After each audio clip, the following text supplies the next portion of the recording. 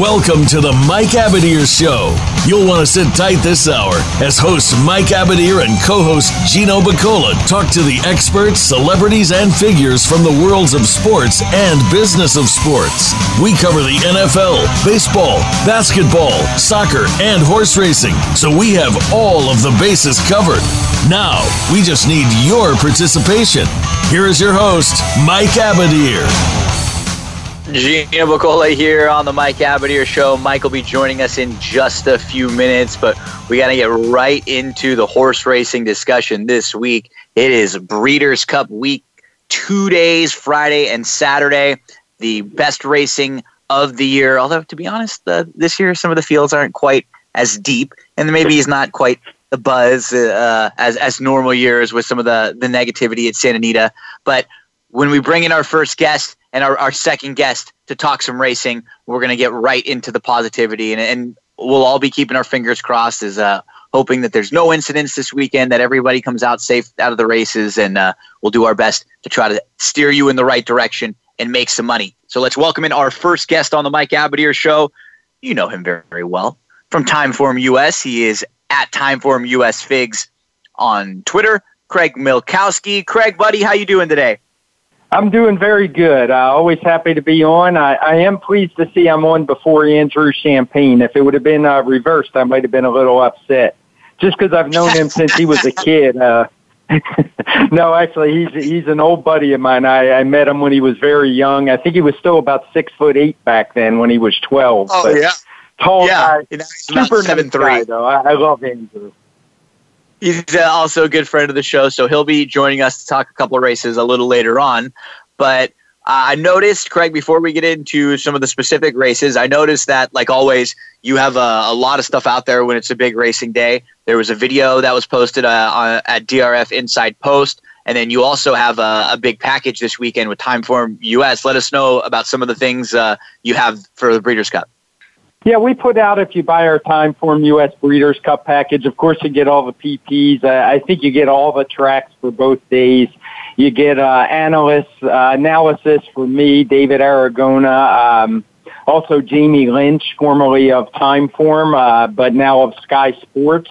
He gives a really nice write-up of all the Euro shippers that come over, which, to be honest, is worth the price of the package. The guy's really sharp.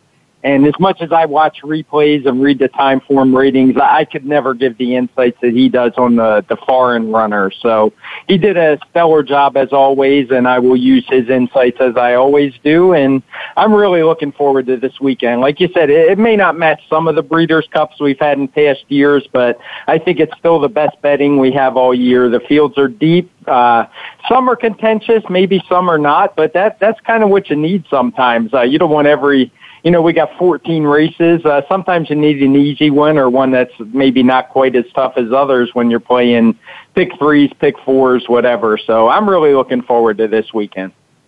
Yeah, me too. I'm real pumped. Did a couple different shows and lots of different analysis. So now we're ready to rock and roll and give you some winners here on the Mike Abadir Show. So we're going to talk with Craig about the two sprint races. We're going to talk about the Filly and Mare Sprint and the sprint. So let's start with the Filly and Mare Sprint, Craig, which is going to go as race number 4 on Breeders' Cup Saturday. And a lot of the talk about this race is that a really, really nice filly who was going to take a lot of money in this race drew the rail, and that's Kofivi. So where do you stand, and kind of how do you start with this race as far as the handicapping? I think you have to start with her, whether you're kind of with her or against her. Where do you stand on Kofivi, and then kind of take the race from there? Well, you're 100% right. The race goes through her. I mean, she's a deserving favorite. She's been the fastest horse this year.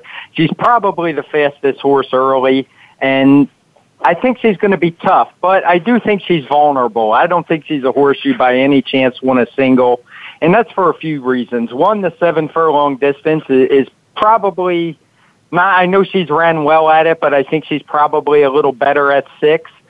She drew the inside, which isn't great at Santa Anita. It's not a death sentence, but it's certainly a little bit of a disadvantage.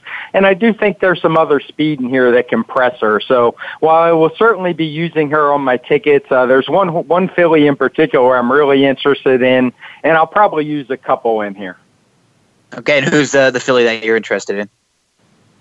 The filly I'm interested in is Bellafina. And it's kind of a weird story with her. I kind of was against her all year long. I was never a fan. I think she wound up going off the favorite in the Oaks and on the various podcasts pretty much from January through May. I was against this horse, and she didn't show up. She didn't run very well in the Oaks at all. She came back in the test, turned back to 7 furlongs, which a lot of people, including myself, think is probably her best distance. I think when she was winning at longer distances at Santa Anita earlier in the year, she was just beating up on overmatched competition, but she just wasn't ready for the test. She was coming off a layoff. The piece was super hot. Kofefi was in there along with Serengeti Empress, the Oaks winner, and those two just went out and flew, and she couldn't keep up, and she ran a decent third. It wasn't a great effort by any means, but I thought it was a good effort off the layoff. But the race that really caught my attention was that last one, that Parks, the Grade 1 Cotillion at 1.16 miles, which just had a crazy, insane fast pace. In Timeform US, we code the fractions when the pace is hot. That one they're all coded in red, but to be honest, if there was some other kind of red or if we could put little flames shooting out the back or something, that would tell the true story of that pace. It was really insane that day. The race collapsed late. Street Band came from way back at the back to get up and win. But what I really liked about Bellafina was that she made a really nice move into the pace. She actually took the lead, turning for home, before getting tired and understandably getting run down late. But I just think at this turn back again that she's much more fit than she was for the test. And I think she's going to get a lot better set up and just be ready to roll and fire a big one. And I really like the price they're getting on her. If that 6-1 morning line is accurate, and I think it's probably pretty close. Yeah, I like her a lot on the spot too. And you know what? If you're looking for her to just improve a little bit too and get back to herself, it's nice that she's coming back to Santa Anita, a track that she knows very well, a track that she's performed at very well. I think I have her in my top tier of horses, and I'm going to be using in most of the exotics. And I kind of look at this race similar with you. It's not even, the rail, I guess, doesn't bother me as much. Like I'm not, if there's a fast horse that draws the rail, it doesn't bother me. It's more so that you mentioned the 7 furlongs, and I think there's just other speed to the outside of her. That's more so, like, if she was the 7 and she had to deal with speed to the 8, 9, and 10, it would still bother me. And that I think is what it comes down to a little bit here too. We have Selcourt who's going to be quick, and then right to her outside, Kofivi, she's going to have to deal with the Nutska's My Girl, Heaven Has My Nikki. So yeah, for me, I think Bellafina, Come Dancing, will get some money. I thought Dawn the Destroyer is kind of an interesting horse to pick up the pieces, but if you're getting like 5-6-1, I feel like Bellafina is probably the right way to go in here. So, any other things to mention about the filly and mare sprint? No, not particularly. Just as you mentioned, that was my problem with the rail. The other speeds to her outside, and I still think she's going to run well. She's coming into the race good. I just don't think she's probably going to be in the 6-5, 7-5 range, and I think she's probably worth taking a shot against. I mean, she could just run away from him and win the race as the best filly, and I'll tip my hat to her. But it's a gambling game, and in the end, I think she's probably going to be undervalued or overvalued, I should say. You and I can find other like 7 or 8 to 5 shots that we like more. I'm sure they'll be out there some days for us. So we won't fret if she beats us at that price. Let's move to the other sprint now. We'll go to race number 8, and that's going to be the Breeders' Cup Sprint. And this one, I guess it's kind of similar in that you have to kind of start with the horse who's been really, really good this year, and that's Mitoli. And Mitoli has, he's been nearly perfect. He had the race in the Vanderbilt where he was kind of down on the inside, and that was a tough rail. And Saratoga had some tough rails throughout their meeting. But kind of take the sprint and kind of give us your overall thought on the race. Yeah, this is a race. I mean, I think the pace is going to be solid. There is plenty of speed. It was hurt a little bit by the scratch of Landis Cog. Not that I think he was a contender, but he definitely was going to add some pace. But in the end, the 4 best horses all have tactical speed. I don't think any of them are need-to-lead types or anything, and I'm talking about Catalina Cruiser, Mitoli, Chancelot, and Imperial Hint. Maybe Chancelot is need-to-lead, but he's the one I probably like the least out of the 4. I just don't like his last couple races. He had clear leads. He wasn't setting particularly fast paces. I know he had the big race at Saratoga where he beat up on 3-year-olds and won by over a dozen lengths and got a huge speed figure no matter who makes the figures. But for me, he's just been a bit of a disappointment. So while I expect him to be the pace setter, I like others in here more. The other contender I don't particularly care for is Catalina Cruiser, who drew inside. That's not nearly as bad as 6 furlongs. But I'm just not sure he's quite the same horse he was last year. He hasn't been running the same type of speed figures.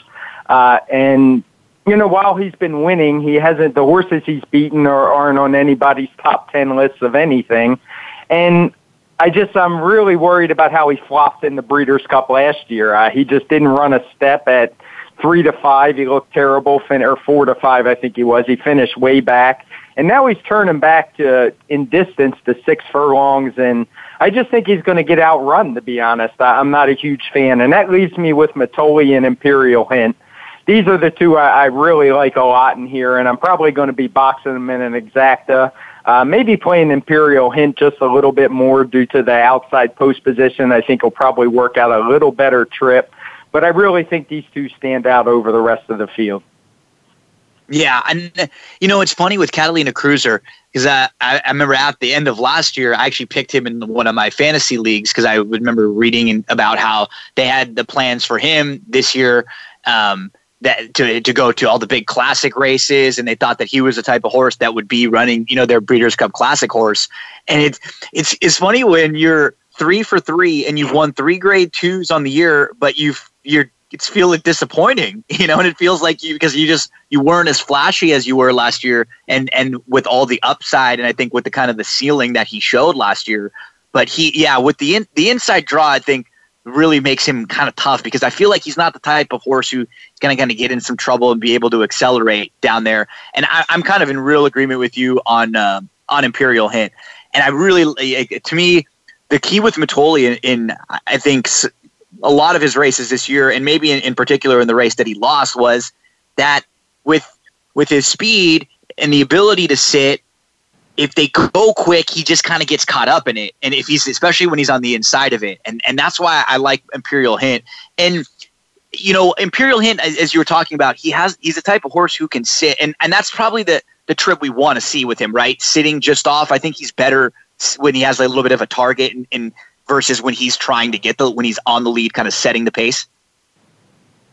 Yeah, I agree. He's a small horse, and I was really impressed with his last race. His Vanderbilt with Eddie won. I used that name for Chance-a-Lot earlier. It was actually the what is that 3-year-old race? The Amsterdam. He won the Vanderbilt. Imperial Hint did, and he got a huge figure that day. And I'll be the first to admit that was the bad rail day, and he definitely had a good outside trip. So I think the track helped him. But I was really impressed last time where he drew inside. It was a virtual match race with Firenze Fire. He was kind of trapped down on the rail, and he fought back on to get the win. He didn't run particularly as fast, but he showed it. He's just a game little horse, and I think he really likes being outside of horses. And I think he's just going to get the perfect trip. I don't really have any knocks on Matoli. He's been great all year. He's won 6, 7, and 8 furlong races. He definitely had an excuse in his one loss. But as you say, if the post positions were switched, I might switch it up a little bit. But I have a feeling he's going to be in between horses and kind of have to fight throughout the whole race and maybe be a little bit softened up at the end for Imperial Hint. Yeah, I completely agree with you, like in everything. I think Imperial Hint wasn't doing what he does best last time out, and he was still able to win in that race that it looked like Firenze Fire had every right to just go by and keep going, and that was off of that big effort that he had. And we kind of forgot a little bit about Imperial Hint last year when he had, a really good year last year, and he was the favorite in the sprint because Roy H. kind of handled him pretty easily, I guess, in the Breeders' Cup sprint. And when you're beaten 5 lengths in a sprint when you're the favorite, I guess you're a little disappointing. And then the start of the year, we didn't really hear from him till about, middle to the start of the second half of the season.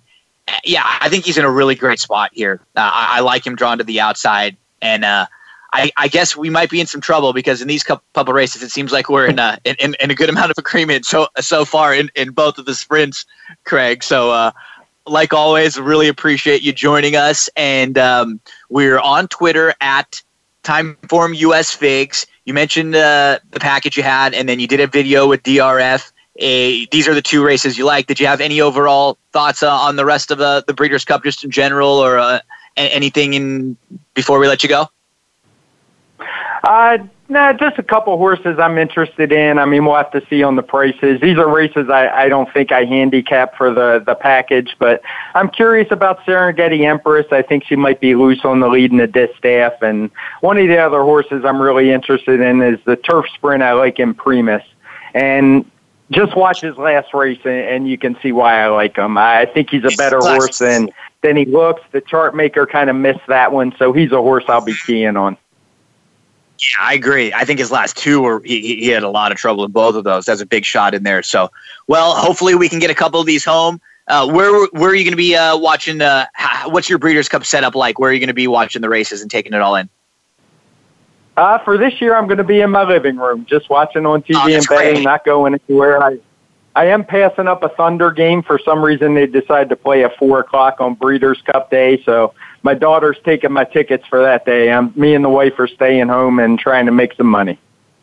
Well, tell her I said hello, and hopefully you make a good amount of that, and I'll be definitely following along with you and talking to you through the weekend. All right, sounds good, Gino. Happy to be on, as always. Thanks a lot. Craig Milkowski. You can follow him on Twitter at Timeform US Figs. Thanks, Craig. We'll have you on again very soon. Sounds good. Really appreciate the analysis there from our good buddy Craig Milkowski, talking about both the sprints. So we went through the Filly and Mare Sprint and then the Breeders' Cup Sprint, races 4 and race number 8 on Saturday for the Breeders' Cup. So you know what? This is actually a good time. Let's duck in a quick break right now. At about 4:30 or so, Andrew Champagne will be joining us. He's going to talk a couple Breeders' Cup races with us. So between now and then, we'll fill in the blanks in some of these Saturday races. We'll go through races 5, 6, 7. And I think Mike should be joining us in just a few minutes, too, to probably towards the second half of the show to give his input on some of these Breeders' Cup races as well. So don't go anywhere. We'll be right back here on the Mike Abadir Show.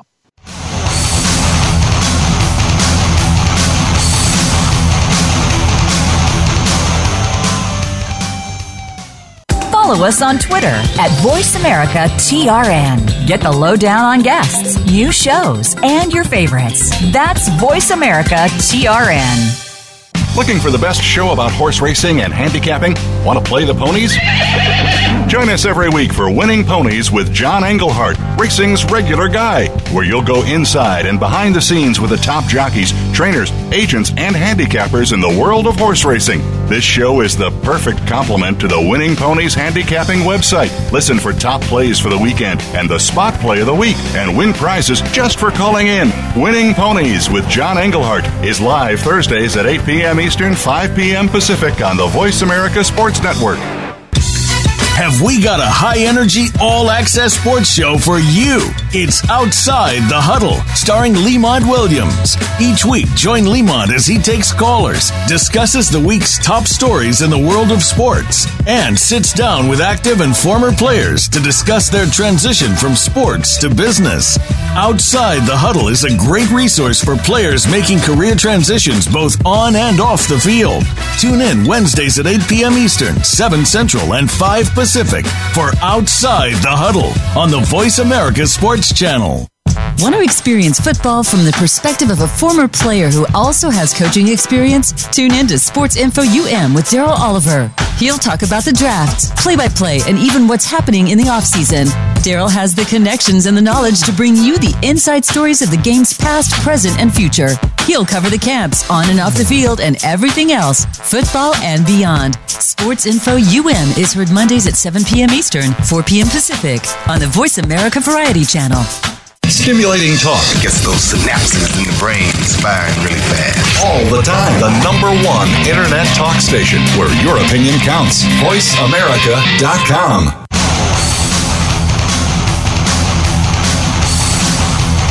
This is the Mike Abadir Show. If you want to call in today, we can be reached at 1-866-472-5788. That's 1-866-472-5788. Or send an email to mike@themikeabadirshow.com. Now, back to this week's program. Back here on the Mike Abadir Show. Big thanks to Craig Milkowski for talking a couple Breeders' Cup races with us. Andrew Champagne is going to be joining us in about 10 minutes. So until we hear from Andrew, let's pick up right where Craig left off. So we were starting on race number 4, which is the Breeders' Cup races on Saturday. Talked to that Breeders' Cup Filly and Mare Sprint. Let's go to race number 5, and it was a good tease from Craig because he mentioned a horse named Imprimis in this race. And I think you have to use the 3 Imprimis in all of your exotics. Look at the last 2 races that he ran. He's going to go third start off the bench now. He went over to Ascot, so it just shows you how much they think of this horse to send him over there. Most recently, he was saving ground. He was on the inside, but he was behind horses. He was traveling really well, and then he tried to move in between. He just had nowhere to go. Thought it was a really, really good effort. Some sneaky trouble on September the 7th. But what's fun about this race, many different directions to go.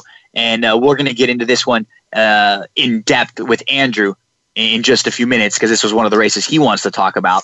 The 6th race is yes, believe it or not, it is the Big Ass Fans Breeders' Cup Dirt Mile, sponsored by Big Ass Fans. It's the Breeders' Cup Dirt Mile. And you know what Big Ass Fans has? Big Ass Fans. Yeah, just the fans. They bring them in, and they're Big Ass Fans. Nonetheless, they are the sponsor of this Breeders' Cup race, which is great.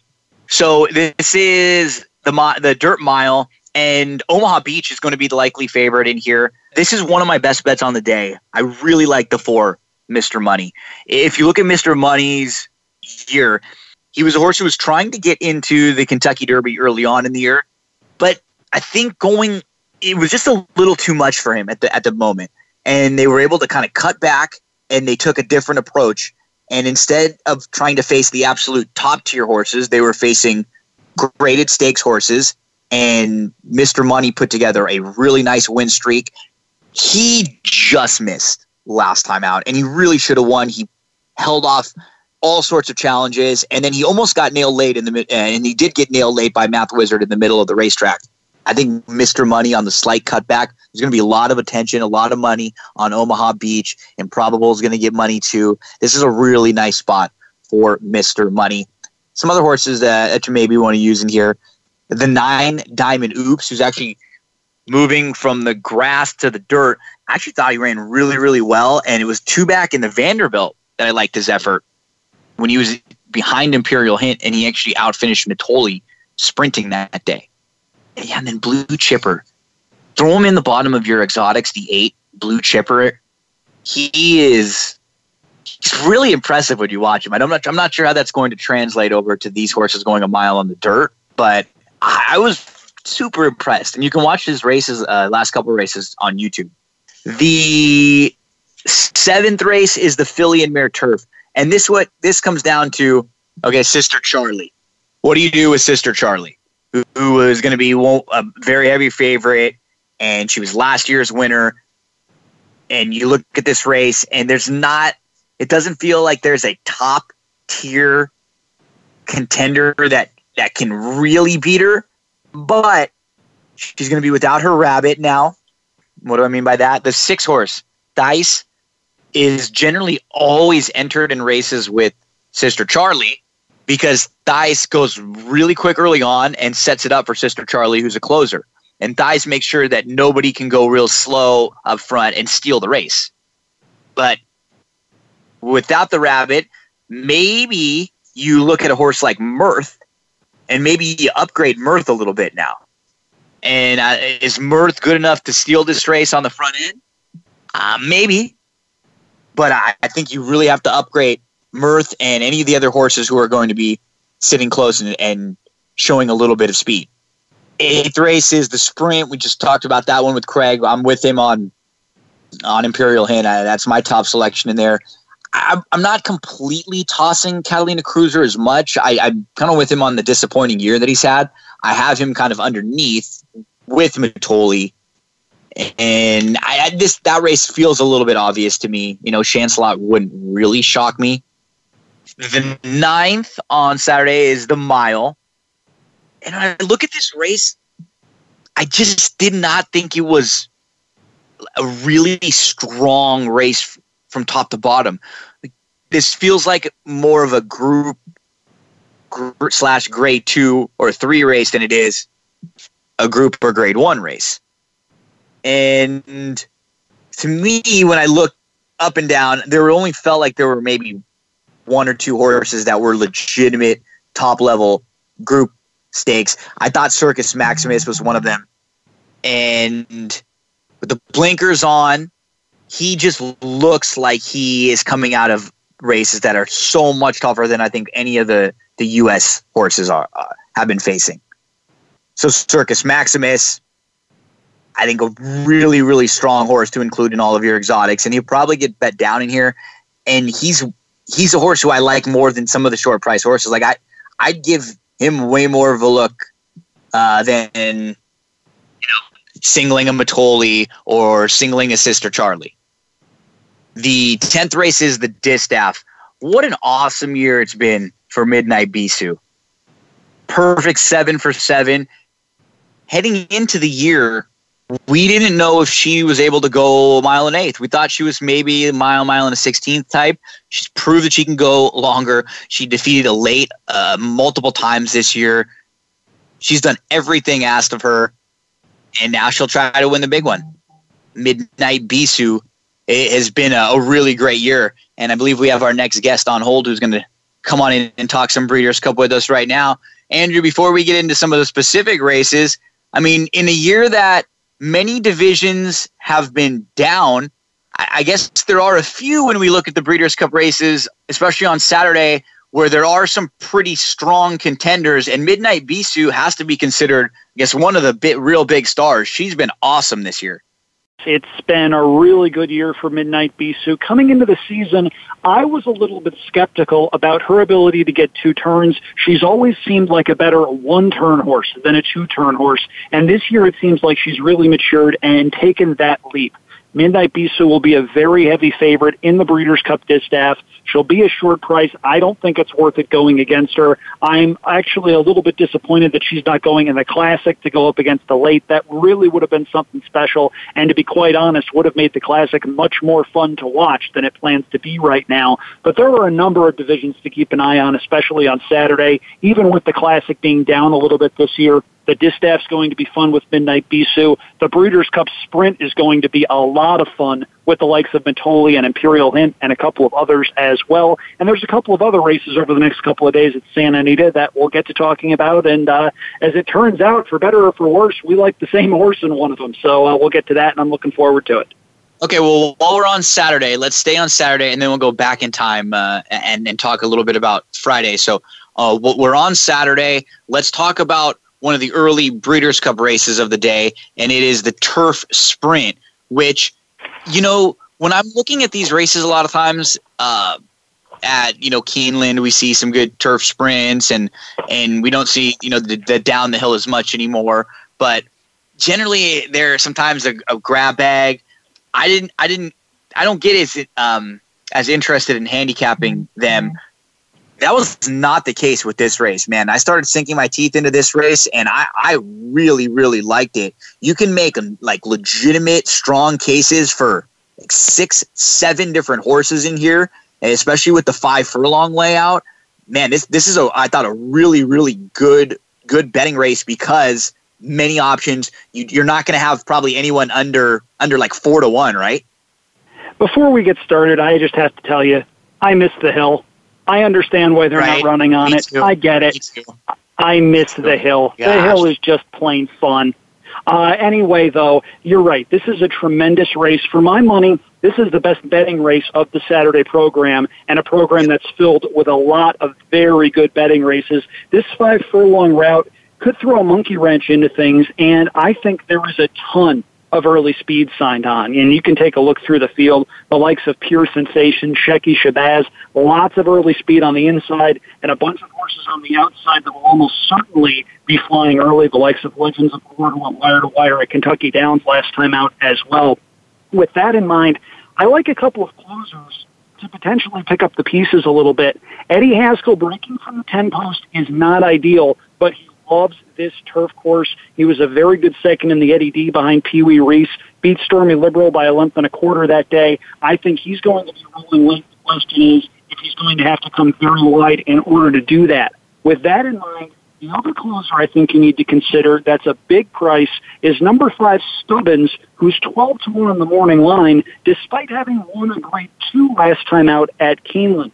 Flavian Pratt comes aboard for Doug O'Neill, and this is a 3-year-old that may very well be maturing late in his 3-year-old year. I think Stubbins is a big shot at a really nice price, and the faster they go early, the better this one will like it.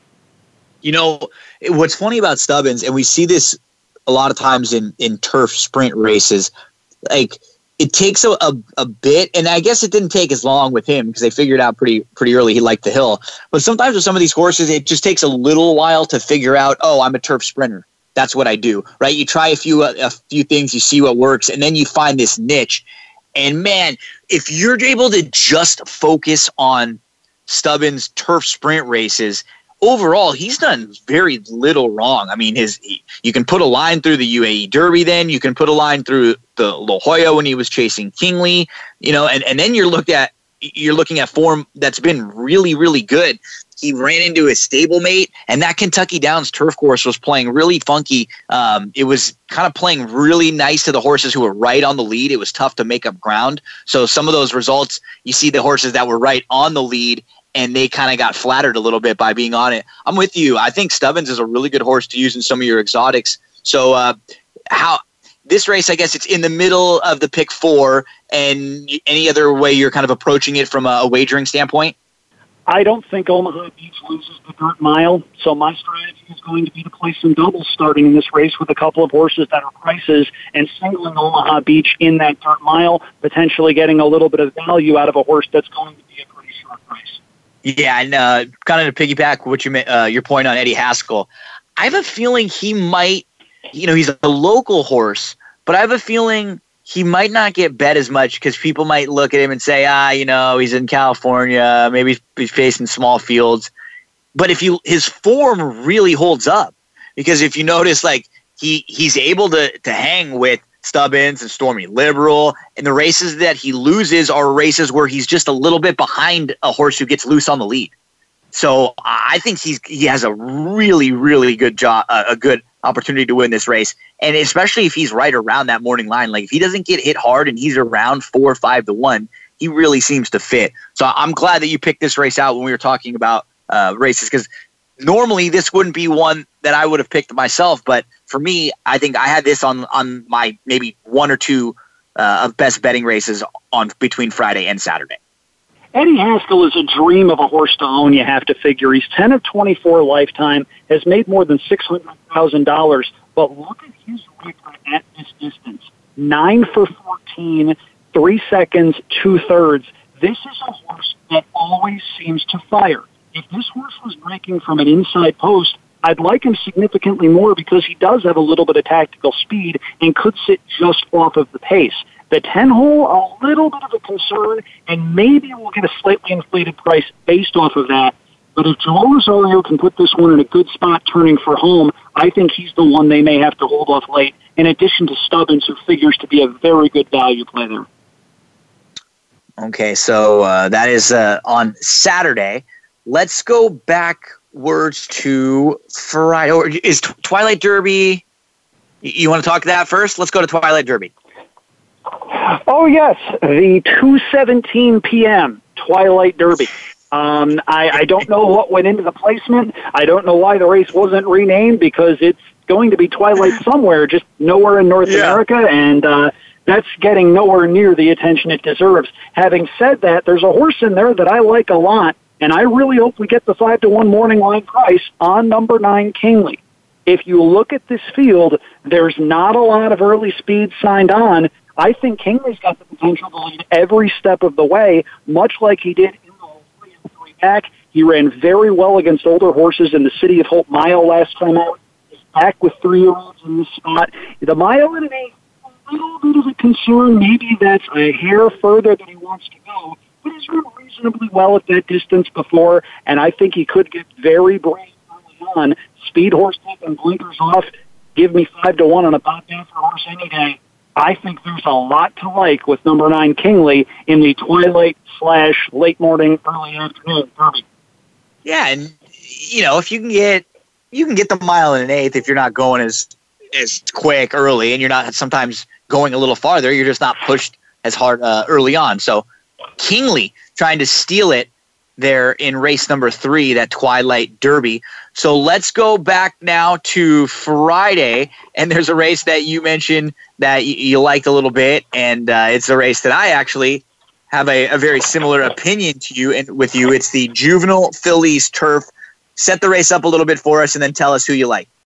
Well, a lot of people may think this is a hunch play for me based on my name and the horse's name, but I really like number 7, Cristal, who is 8-1 on the morning line. For my money, Cristal had the worst racing luck of any horse on either Breeders' Cup Day in their most recent prep race. Take a look at that running line from the Grade 2 Miss Grillo. That is not a typo. She went 9 wide, turning for home. Now, not a lot of horses run well when 9 wide. I'd be very interested in seeing the Trackus numbers from that race. But she was second, beaten less than a length, despite rating well behind very slow early fractions. Remember, Belmont Park's turf course plays very, very quick when it's firm, as it was for the Miss Grillo. There's a lot of early speed in this race. Joel Rosario rides back on Cristal, and I think Cristal gets the set she needs and the trip she needs in order to run them all down late at a bit of a price. She's 8-1 on the morning line. I really, really hope we get it, because I think she's the horse to beat, even with a couple of well-meant Europeans coming in from across the pond. That's Cristal, horse number 7, in race number 8. Andrew Champagne, my very, very good friend. Andrew, we're up against a break right now. So before we get to the break, I know you're doing some great things with the YouTube channel. Give us all the information. Give us the plugs. Let us know where we can find it. Sure. YouTube is at Andrew Champagne. Just search my name, and my videos should come up. Still doing some YouTube stuff with the Daily Racing Forum as well, so some of my stuff from there might pop up too. I've also written a preview of Friday for OddsChecker US, and I'll have a lot of stuff for Saturday online tonight. That's Thursday night on my site, AndrewChampagne.com, and on my social media outlets, not just YouTube, but Twitter as well, at Andrew Champagne. Andrew, thanks like always, buddy. We appreciate it, and let's get Cristal home, and we'll be popping some champagne. Or Cristal? A little bit of the bubbly, Gino. A little bit of the bubbly. Okay, buddy. Thanks a lot. We'll talk over the weekend. That's Andrew Champagne. We're going to take a quick break here, and we'll close things out, finishing up, and we'll talk a little football.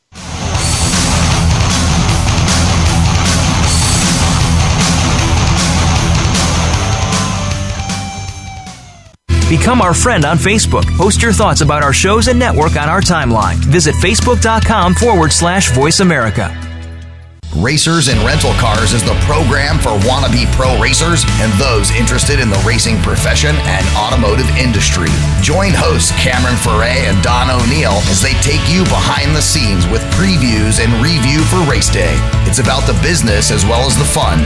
We've got the scoop, the guests, the discussion, and the WTF moments. All you need to do is bring your ears.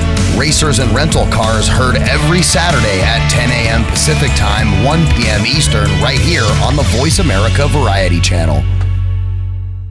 Sports continues to grow and evolve to ever-increasing prominence in today's society. On All Around Sports, host John Inglesby will connect with the leading newsmakers from the sports world, including players, owners, and fellow sports journalists, discussing the top news and events that are relevant to sports today. John will also report from and offer his experience of the world's top sports events. Tune into All Around Sports with John Inglesby, Mondays at noon Eastern Time, 9 a.m. Pacific, on the Voice America Variety Channel.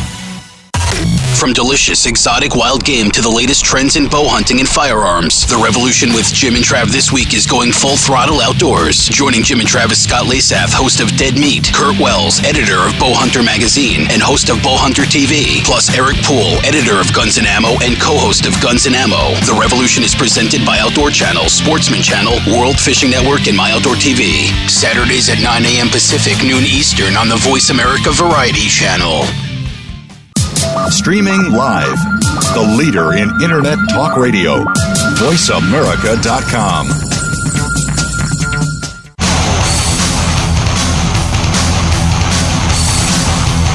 This is the Mike Abadir Show. If you want to call in today, we can be reached at 1-866-472-5788. That's 1-866-472-5788. Or send an email to mike@themikeabadirshow.com. Now, back to this week's program. Final segment here on the Mike Abadir Show. Big thank you to today's guests who helped us get all ready and set up for the Breeders' Cup this weekend, Craig Milkowski and Andrew Champagne. And sometimes you just got to make a late entrance. Sometimes you don't want to get there early. You got to get there fashionably late when everybody's going to notice your arrival. And that's Mike Abadir today, who's here. Mikey, what's going on? Just in time. I mean, we were in great hands. I didn't even really have to talk a whole lot with Craig and Andrew around because we know they're gonna give us great info on the races.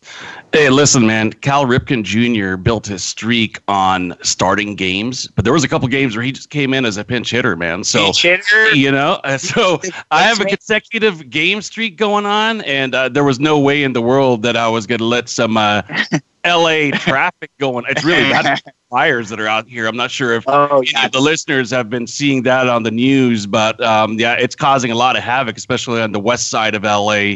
And brutal stuff. Prayers out to all those who are affected. I think LeBron is even affected by it. He was evacuated.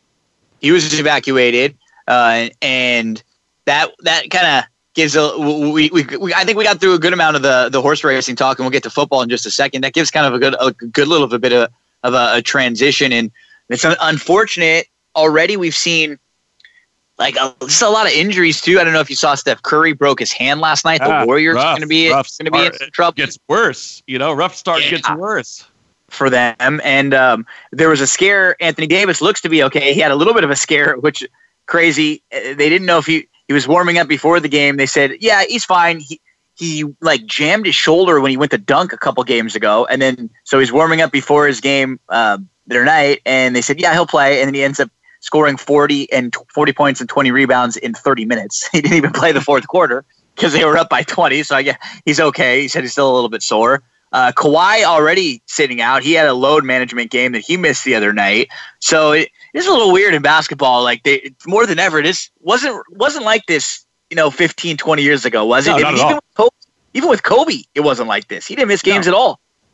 No, and it kind of goes back to some of the issues that have been kind of resurfacing over the last couple of years between the Players Association and Adam Silver and the head coaches of teams, which is the season may perhaps be too long, especially when you compare it to how long the postseason is. Yes. What's the incentive? If you kind of have a pretty good idea where you're going to be slotted, what's the true incentive? Well, the incentive is to perform for the fans who are paying a lot of money to come out and see you. Sure. And that's going to be the tug of war all the way around. And I think the Kawhi Leonard thing is all about what I just said, which is load management, game management, and making sure that he's going to be okay for stretch run, which matters. And games in October, I don't know how much they matter. They were on, it was funny, you could tell they were on ESPN last night. They were playing the Jazz. So there was a national TV game, and the Clippers had a back-to-back. So Kawhi sat out that game because he's going to play tonight against the Spurs instead. And you could tell Scott Van Pelt and the ESPN analysts were really getting snipey about the load management comments. They're probably obviously pissed too because it ruins their game. Because the Jazz end up winning by 15-20 in the end, and they're just kind of drawing away from a Clippers team that didn't have Paul George, for at least a couple more weeks, and Kawhi Leonard now sitting out. So it does get a little frustrating. From a fan perspective, it's something that I guess we've all had to start getting used to over the last few years. It's a bummer because you turn on that game, it's like, oh, nice, we're going to get some Clippers, Jazz. Should be a good game. Clippers are playing at Jazz. And it's like, oh, Kawhi's not playing. And the Clippers can hang with you tough for a little while, but you're probably just not going to be deep enough without Kawhi to win a game like that on the road. So and you raise a really good point, too, which is the networks. The networks aren't going to be too stoked. Not at all. That you could tell they're like Van Pelt was pissed when he said something about it. I think it was Van Pelt. He said he made kind of some sort of a comment. Oh, load management already, And and I heard, the one. And before we get into football, we'll get through some of the games. The one that I thought was kind of just a topic to bring to light that I heard was the Pelicans this year. Because of Zion, I think they had something like 20 national TV games that you probably just wouldn't have the Pelicans in because they're going to be a young team. They made the trade. They have a couple other Laker guys. They're not like necessarily a massive market. So they wouldn't be a team that you would be expecting to be on TNT a bunch or ESPN. No. But because of Zion and all the interest with Zion, they were on, they're scheduled to be on all these national TV games. And now, unfortunately, Zion, we don't even know if he's going to play this year. They said 6 to 8 weeks. You never know. Yeah, I was going to say, I thought initially it was kind of like right after Christmas, maybe right after New Year's. Is the conversation kind of shifting to more an extended period of time? I think it's one of those things where they're not saying anything specifically about him because right now they're 0-4.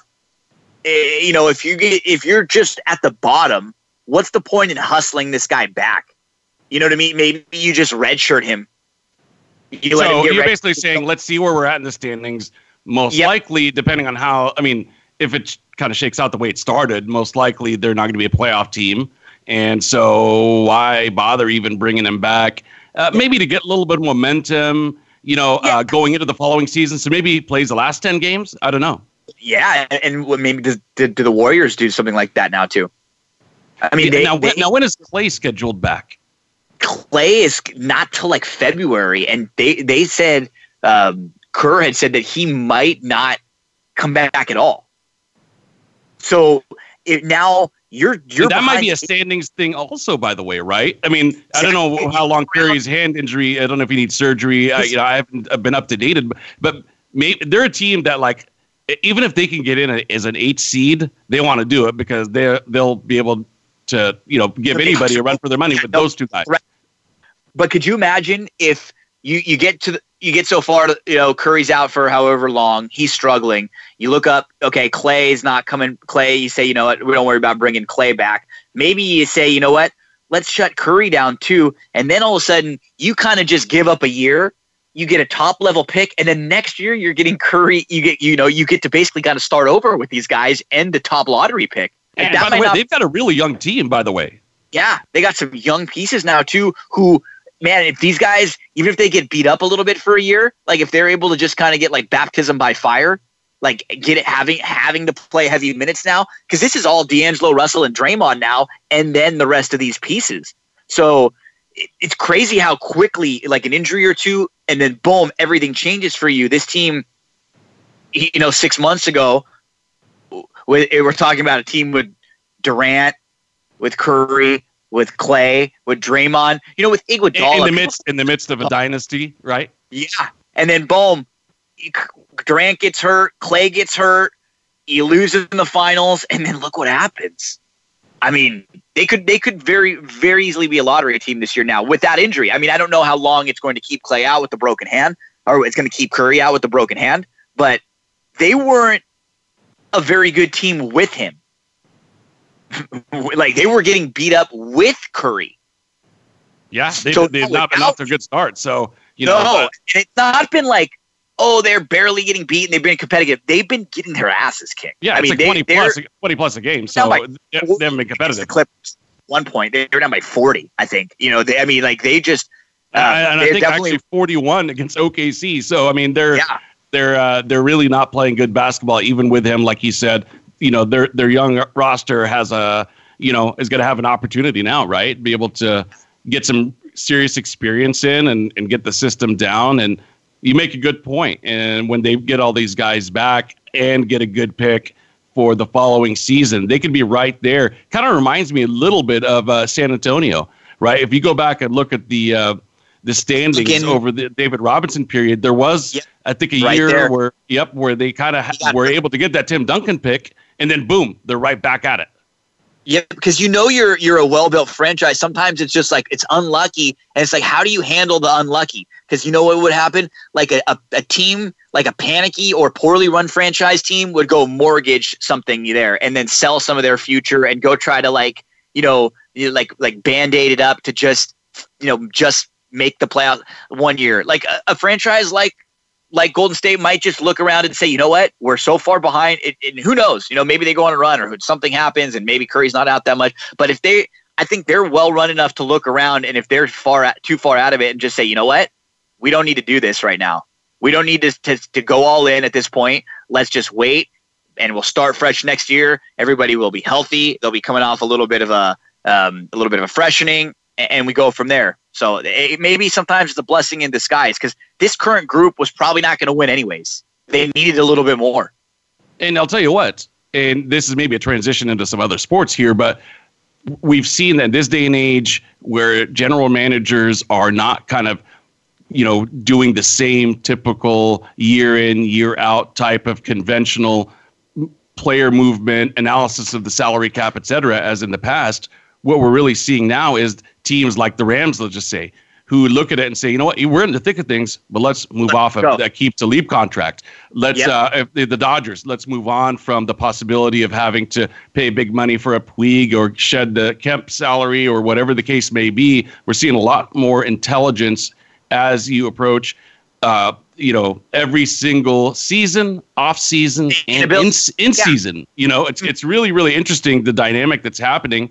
And it's something that we kind of alluded to last week, too, which is the Arizona Cardinals making an immediate financial decision. Yeah, we spent some first rounds, guaranteed money on Rosen, but we're actually going to save money if we move off of him and get our real quarterback for the future than if we kind of stick with the conventional plan, which is give him 3 years, et cetera. So interesting stuff.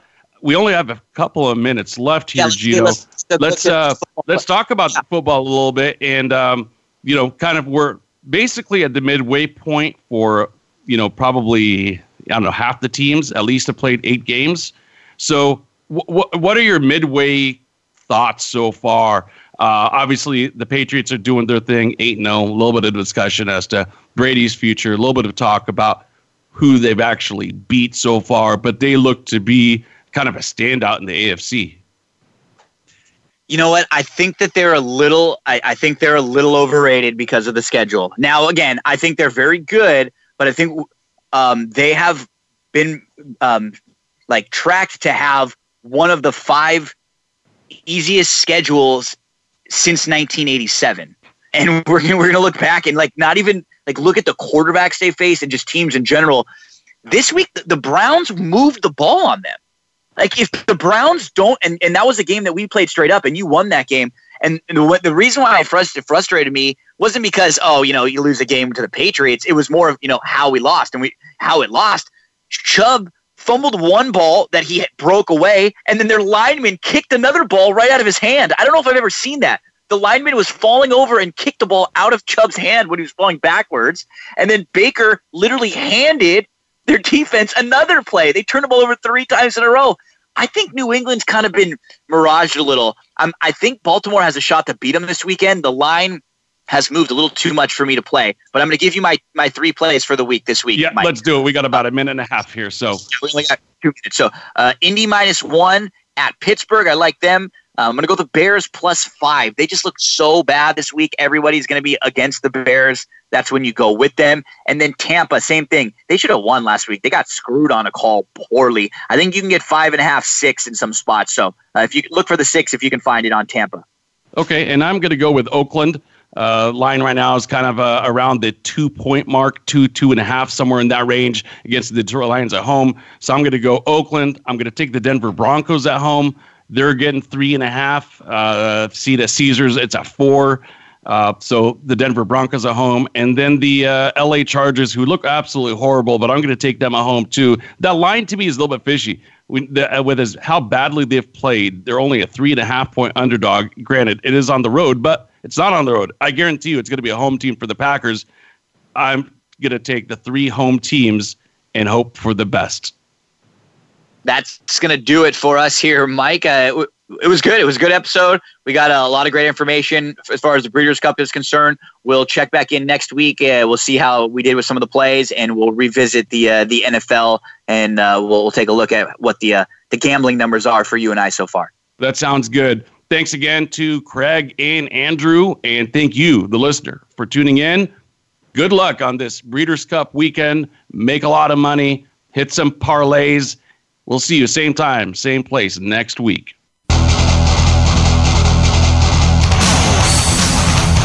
Thanks for joining us this week for the Mike Abadir Show.